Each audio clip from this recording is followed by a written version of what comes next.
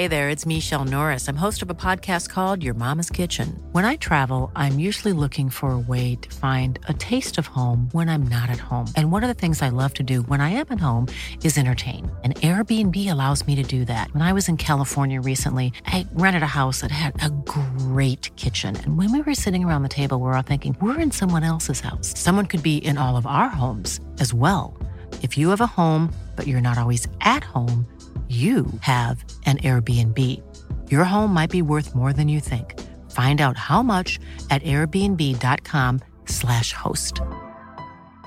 When you're ready to pop the question, the last thing you want to do is second-guess the ring. At BlueNile.com, you can design a one-of-a-kind ring with the ease and convenience of shopping online. Choose your diamond and setting. When you find the one, you'll get it delivered right to your door. Go to BlueNile.com and use promo code LISTEN to get $50 off your purchase of $500 or more. That's code LISTEN at BlueNile.com for $50 off your purchase. BlueNile.com, code LISTEN.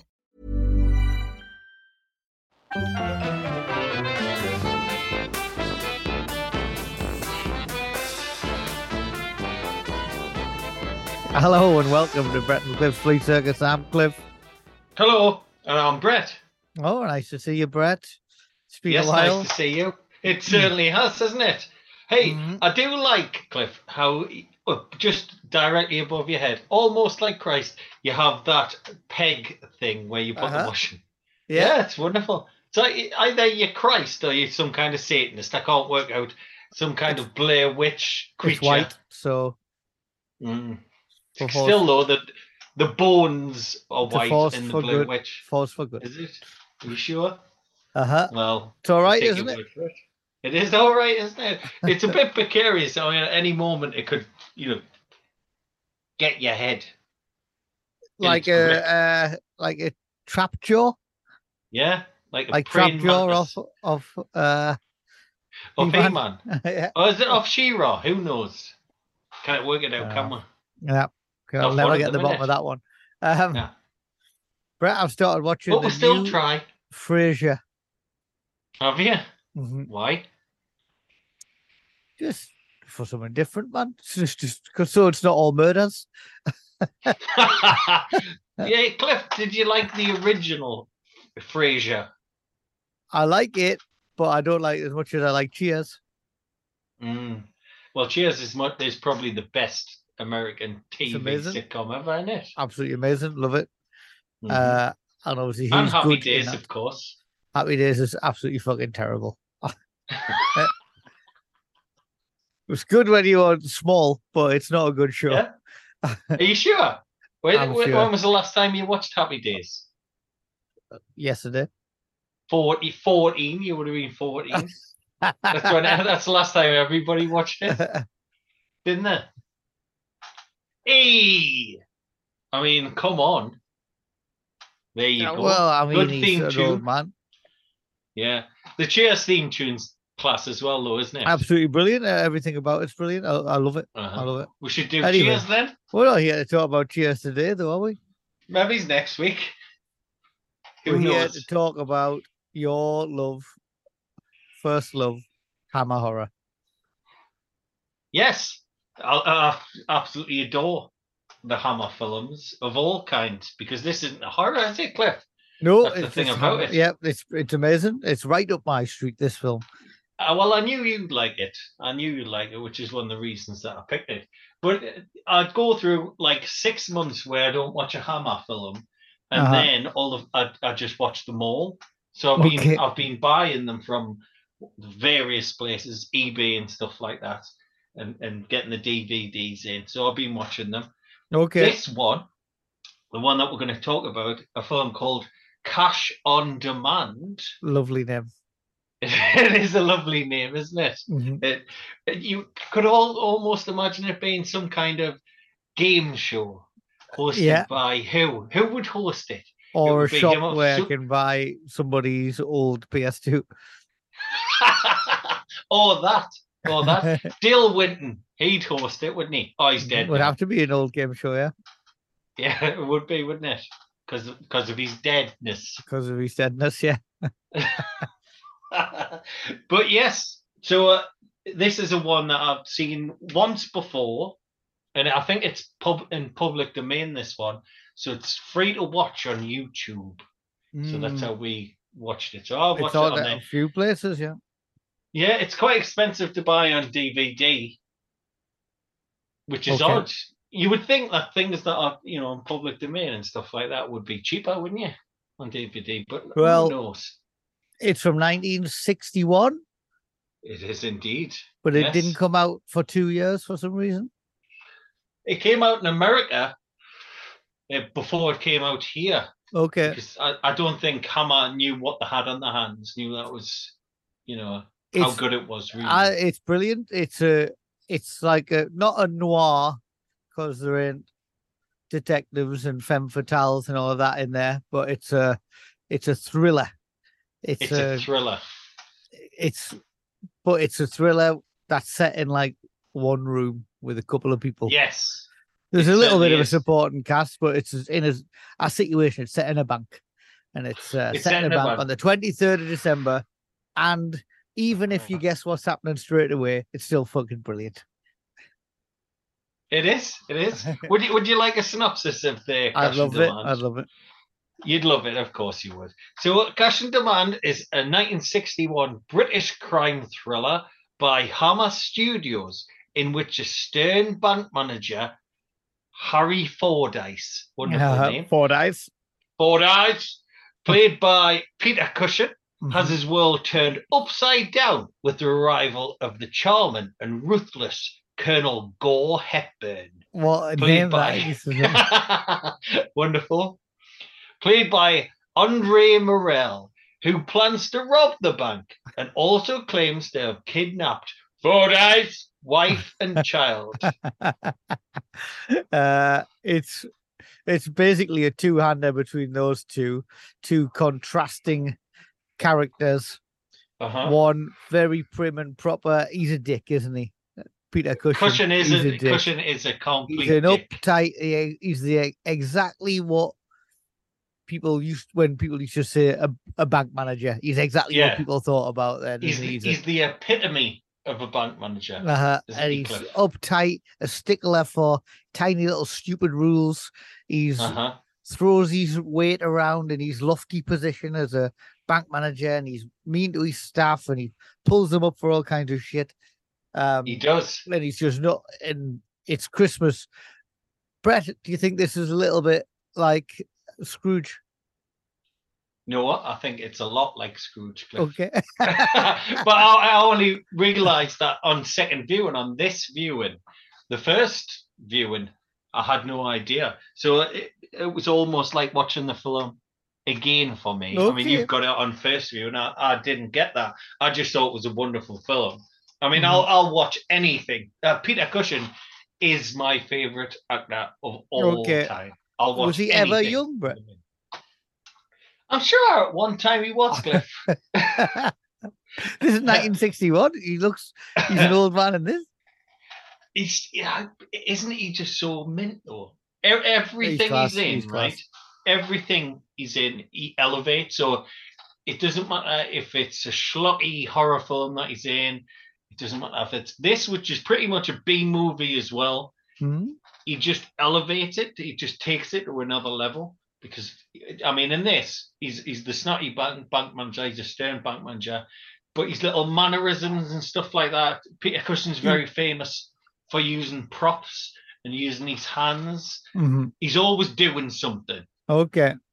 He's never. What he's always doing in this, he's always like kind of little stepping up on his toes a little bit, like he's an army officer. Yeah, he's straightening himself, and he's always straightening his tie to make sure that he's prim and proper, isn't he? Yeah, and then when the pressure's on, he's loosening it, and his hair's ruffled and all of that, which is the opposite of his, what he wants to portray. And plus, a Christmas film. It's a Christmas film, yeah. It is a Christmas film. I mean, obviously, it's got the Christmas Carol sort of connections there, which you have very cleverly found out on first view, but I didn't. But yeah, it's a Christmas film. And we'll love Christmas films. It starts with somebody dressed as a Santa collecting out for a charity outside the bank, and it feels like that's relevant in some way, but then it doesn't really happen again. It is. I wrote my notes. Is he connected into this sort of mystery in some way? And if you have the sort of the Christmas Carol sort of connection with it, maybe he has, because maybe he's one of the ghosts. But Brett, at the end, he definitely is. He says he is. Who? The Santa outside? Or Peterson, or whatever he's called. He says he is.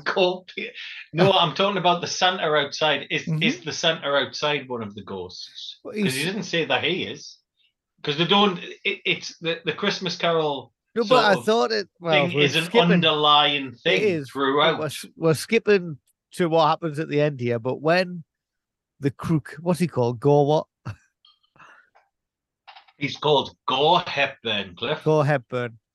Yes. When Gore Hepburn is explaining what's happening, he says he says a throwaway line. No, he doesn't say that he's a ghost. He doesn't say he's a ghost. No, he says, well, where's the money gone? And he goes, well, or who took the money? Well, Father Christmas, maybe. That's what he says. There's another line where he says, a voice. He says a tape recorder. He says, "Is it?" Yes. Yes. Yes. So yeah, he says this is like the. He doesn't say that. Spirit of Christmas in a tape recorder or something. He says, "How did you get me like voices and something?" No, he's what he's been doing is slowly recording the telephone calls. I'm making this up between his wife, or recording his wife and his son, and they've slowly sort of spliced that together. That's what he says. You've made that up, Mr. Clifford.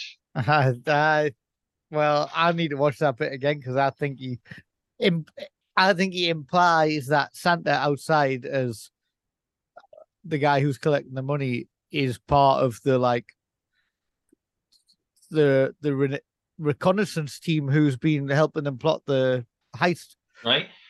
Well, like I said, the only bit that I got from that is he says like, well, who's took the money? And he goes, well, maybe it's Father Christmas. Okay.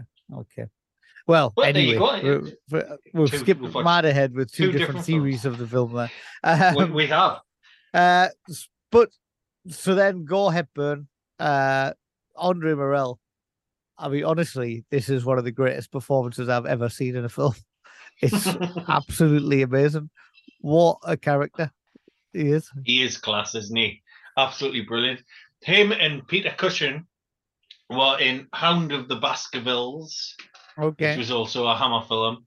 Peter Cushing was Sherlock Holmes, and he was Watson. Okay, great. So they're a bit of a double team, aren't they? Yeah, definitely are. So this is set in a bank. Cushing's the manager. There's a small supporting cast of people outside. Some good people within that supporting cast as well. Yes, I particularly like Richard Vernon, who's Pearson. He's class. And obviously, he's the Bob Cratchit of the sort of the outfit in the bank, isn't he? So he's the one. Sort of immediately as we start, they've made some kind of mistake in the bank. Him and a younger clerk, haven't they? And Peter Cushing accuses them of embezzlement. Embezzlement. I think he's undercounted the takings by a $5 or something. Yeah, he's just made a mistake. And then the next day he's added that on, and he's like, so the person's then realized the mistake, brought the money back, and they've corrected the books. Yeah. And he's still accusing them of embezzlement. He's like, yeah, because you've used it to your ends, whatever reason, you're fiddling the book somehow. So Pearson, who's been there 11 years, he basically says he's going to sack him, but still continues to boss him around and talk to him like shit. Even though if I was Pearson, I would have been like, well, fuck you, I'm out of here. I know. But obviously he loves his job, does Pearson, doesn't he? And I mean, that's a terrible affront to him. He says, really, I'll never get a job again in the banking world if you sack us. And Cushing's like, well, I'm not. It sets up a few little ideas that maybe he might be behind some kind of robbery, because there's some suggestion that there's money worries or trouble at home with him, and he's obviously there's also like proof that there's some kind of errors going on with the money coming in and out. Yeah, maybe I just saw it as a simple mistake, and it's shown how ruthless Peter Cushing is. I absolutely agree with that, but I think in terms of the film, it sets up the idea that maybe he wants to take revenge on him, or he's do you think so? I didn't get that, Cliff. I didn't get that. But if you did that, that's fair enough. I think it's kind a different way of looking at it, I guess. I think at the very beginning, when it starts, I'm like, maybe he's got something going on here, or maybe he's somehow the guy who's helping feed the information to the Colonel,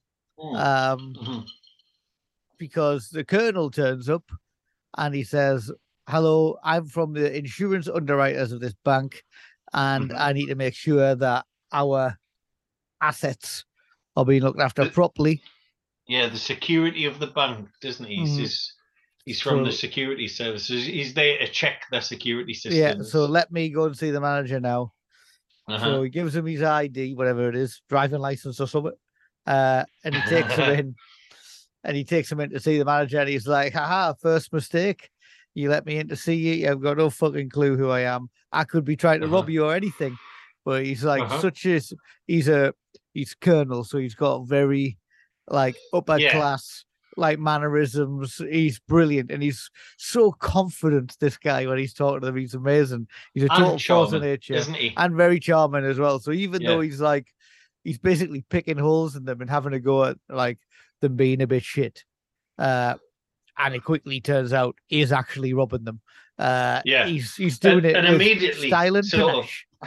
He is, and immediately because of his station, or so-called station, Cushing immediately sort of is on the back foot, and respects him, doesn't he? Yeah, he defers to him totally. It's quite pathetic. He is in a way. I mean, he sort of rules the bank with an iron fist, doesn't he? But as soon as this other fella comes in, he's very quick to sort of service his needs or whatever he wants without really thinking about it. Whereas Pearson doesn't, because soon after this, Pearson tries to ring to confirm he is who he says he is. Yeah. But his call won't go through because it's Christmas, and the lines are a bit bad and that, aren't they? Yeah.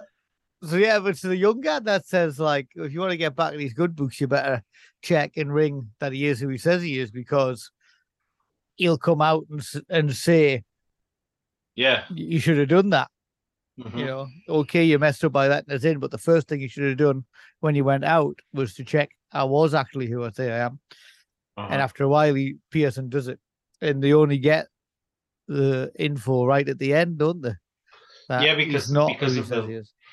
Because of the lines being down and all that kind of stuff, don't they? I mean, we have jumped quite a lot, because one of my favorite things is like the start, is the credits and stuff like that, because it takes you through the bank, doesn't it? Yeah, shows you the vault. And I mean, it's wonderfully black and white and everything. I mean, if it was in color, it wouldn't be as good. This film. No, nothing. Like Jane was just saying, because she was watching a bit of it with us, and she was like, "It's brilliant, isn't it? You just don't get films like that anymore, do you? Where it's just stylish men, like just talking to each other, being charming." Yeah, that's basically what it is. That is basically what it is. I mean, it was adapted this from a teleplay. You can see a year before. You can see how it would work as a play.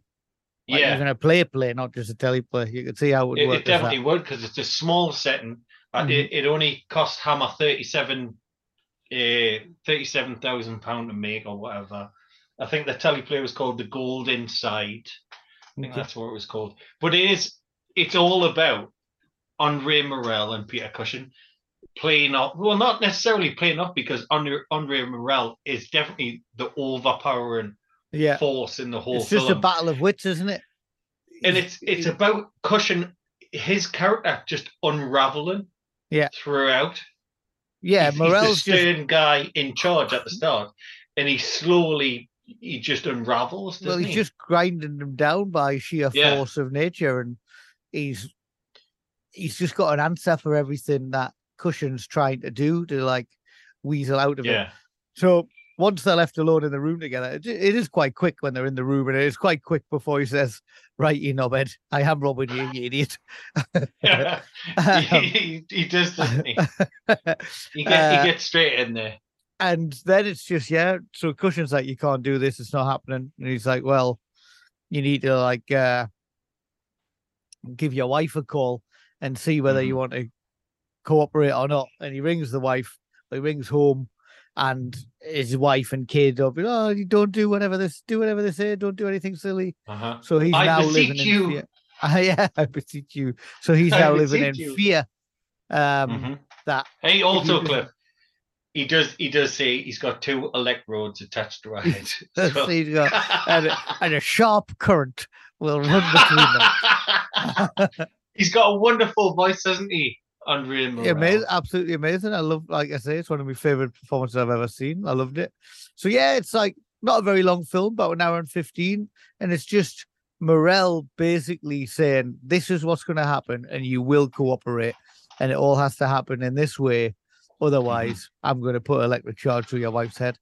But the tension, I mean, because it is such a small scale film, and it's like you say, it's like a play. The tension just ramps up and ramps up, and Peter Cushion's got to have like a lot of credit for that, because most of like the acting's done in his face and stuff. You know what I mean?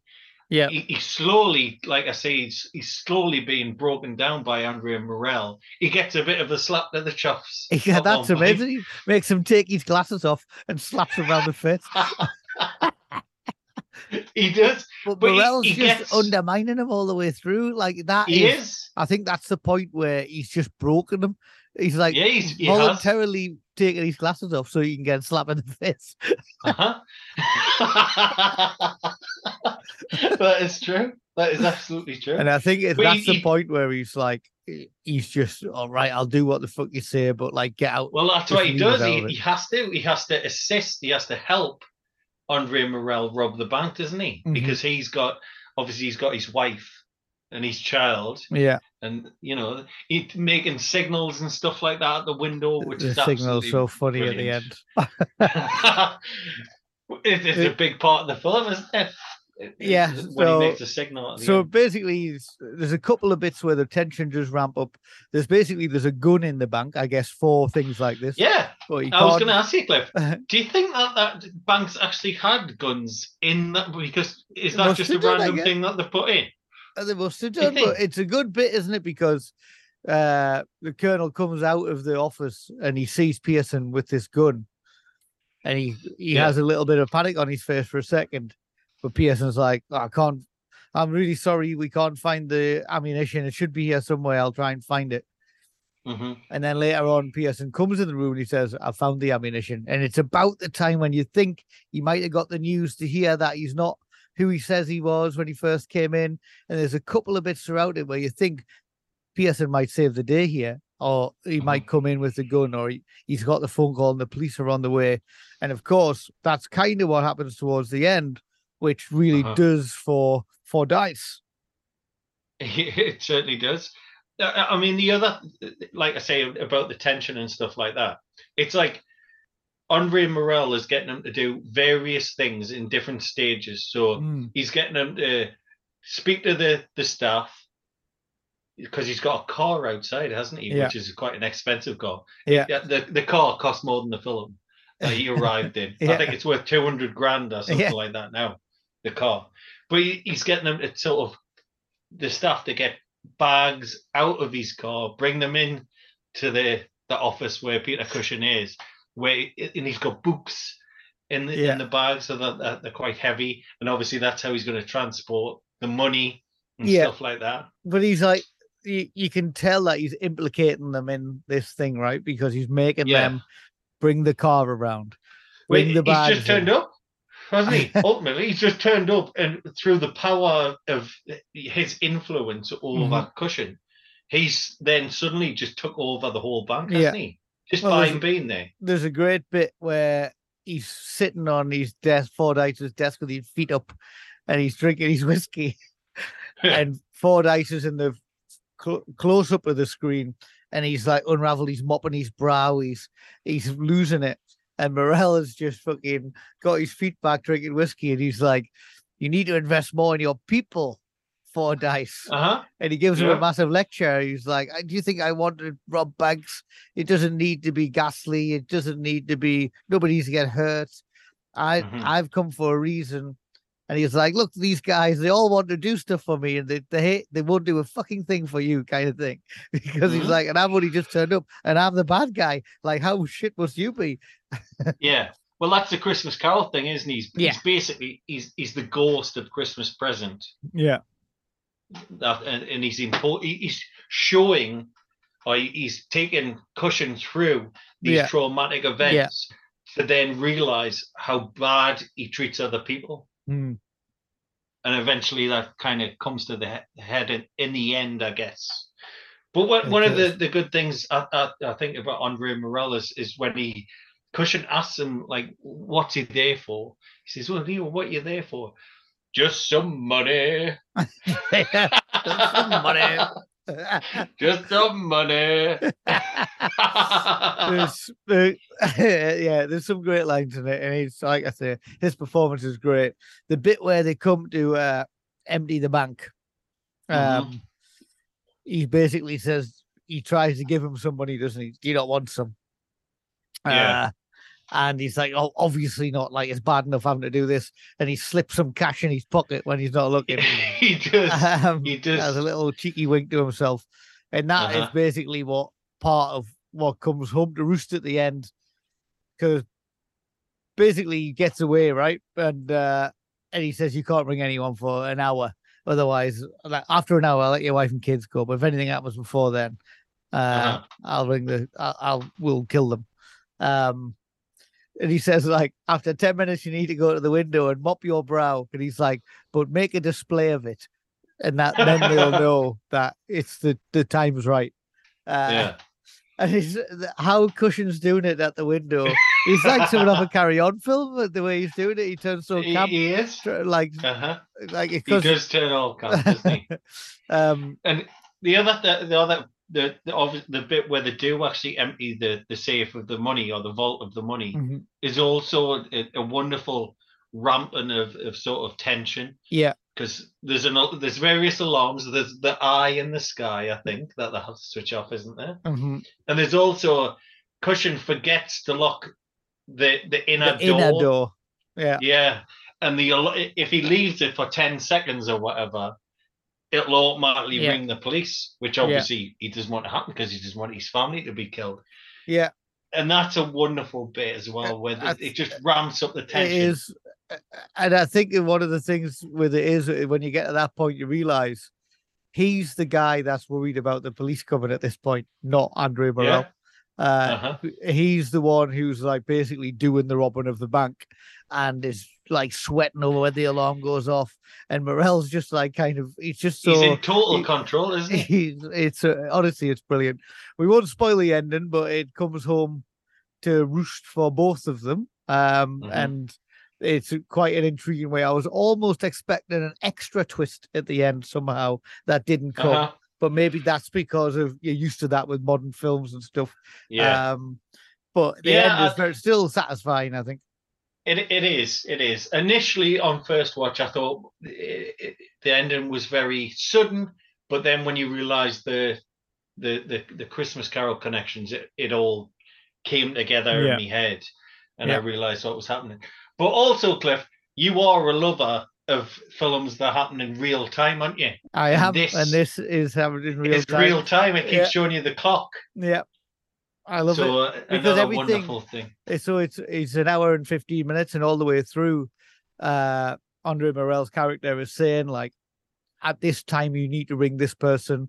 When it gets to this point, that's when this is okay. So you're talking through the real time as well, and again, it helps with the tension for a film like this, especially for a heist film where the clock is ticking on whether the alarm's going to go off, whether that person is going to walk in the room, whether they get to that Christmas party or not, and all of these kind of things. It just works perfectly, I think. So it was another box ticked for me with that. We're good. It is. It's a bit of a gem in it. This one. Yeah, I'm surprised I never heard of it before, or I never heard anybody talking about it before. So thank you, Brett, for that. And as a result, I've done you a quiz about hammers. As a reward, you were going to say. As a reward, yeah. As a reward. As a reward, I've done you a quiz about hammers, and I've taken on your thoughts from last time. So this is all a quiz about hammers. We're running out of time, so it won't take long. Okay. West Ham United's nickname is what? The Hammers, Cliff? Yeah. Hammerhead Shark is so called because of... It's Hammerhead? Yeah. What is the fantasy space game that people play with little models that they have to paint and then play out? Is it Warhammer? It is Warhammer, yeah. Is it Warhammer? I can't do that. Definitely not. Can you do that? Can you try? No, I'm not even going to try. Warhammer. Warhammer. What is the best thing to knock nails in with? Hammers. Hammers. Not just one hammer. What is the terrorist group being used as a smokescreen for Israel's genocide and atrocities in Palestine? Hamas. It is. That's all I'm going to say on that matter. Okay. Yeah, we don't need to be getting into any of that shit, do we? No. Right. Well done, Brett. You got 5 out of 5. That's a record. Maybe I'm cracking. Julian Dix. That was me. I thought you were going to just ask us about Julian Dix. We'll talk about him next time. Right, Brett. Yeah. We've got more music. We do have more music. And this week it's from a Manchester band called The Juice. Yeah. Kind of good, isn't it? Yeah, and it's pretty good, isn't it? Pretty good. Do you think they're named after O.J. Simpson? Probably not. I hope so. No, this is really good. It's called Industrial Dreams. It is. So let's take it away, The Juice. We'll see you next time. Bye-bye. Bye. Does anybody love you? I guess now we'll never know.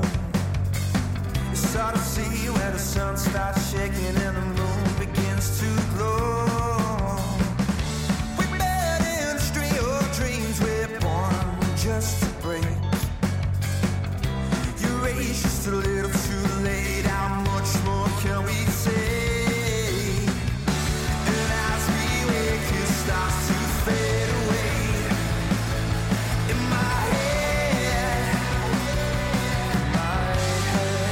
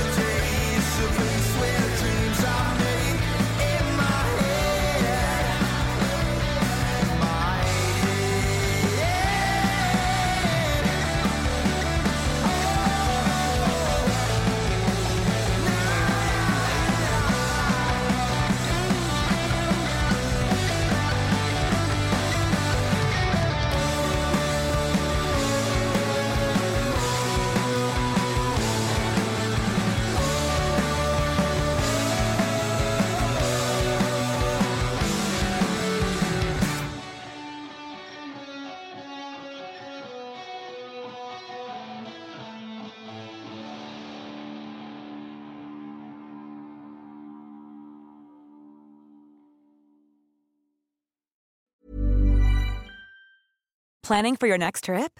Elevate your travel style with Quince. Quince has all the jet-setting essentials you'll want for your next getaway, like European linen, premium luggage options, buttery soft Italian leather bags, and so much more. And is all priced at 50 to 80% less than similar brands. Plus, Quince only works with factories that use safe and ethical manufacturing practices.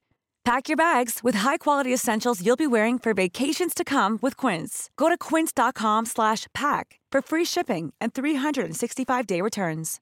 When you make decisions for your company, you look for the no-brainers. And if you have a lot of mailing to do, Stamps.com is the ultimate no-brainer. It streamlines your processes to make your business more efficient, which makes you less busy. Mail checks, invoices, legal documents, and everything you need to keep your business running with Stamps.com.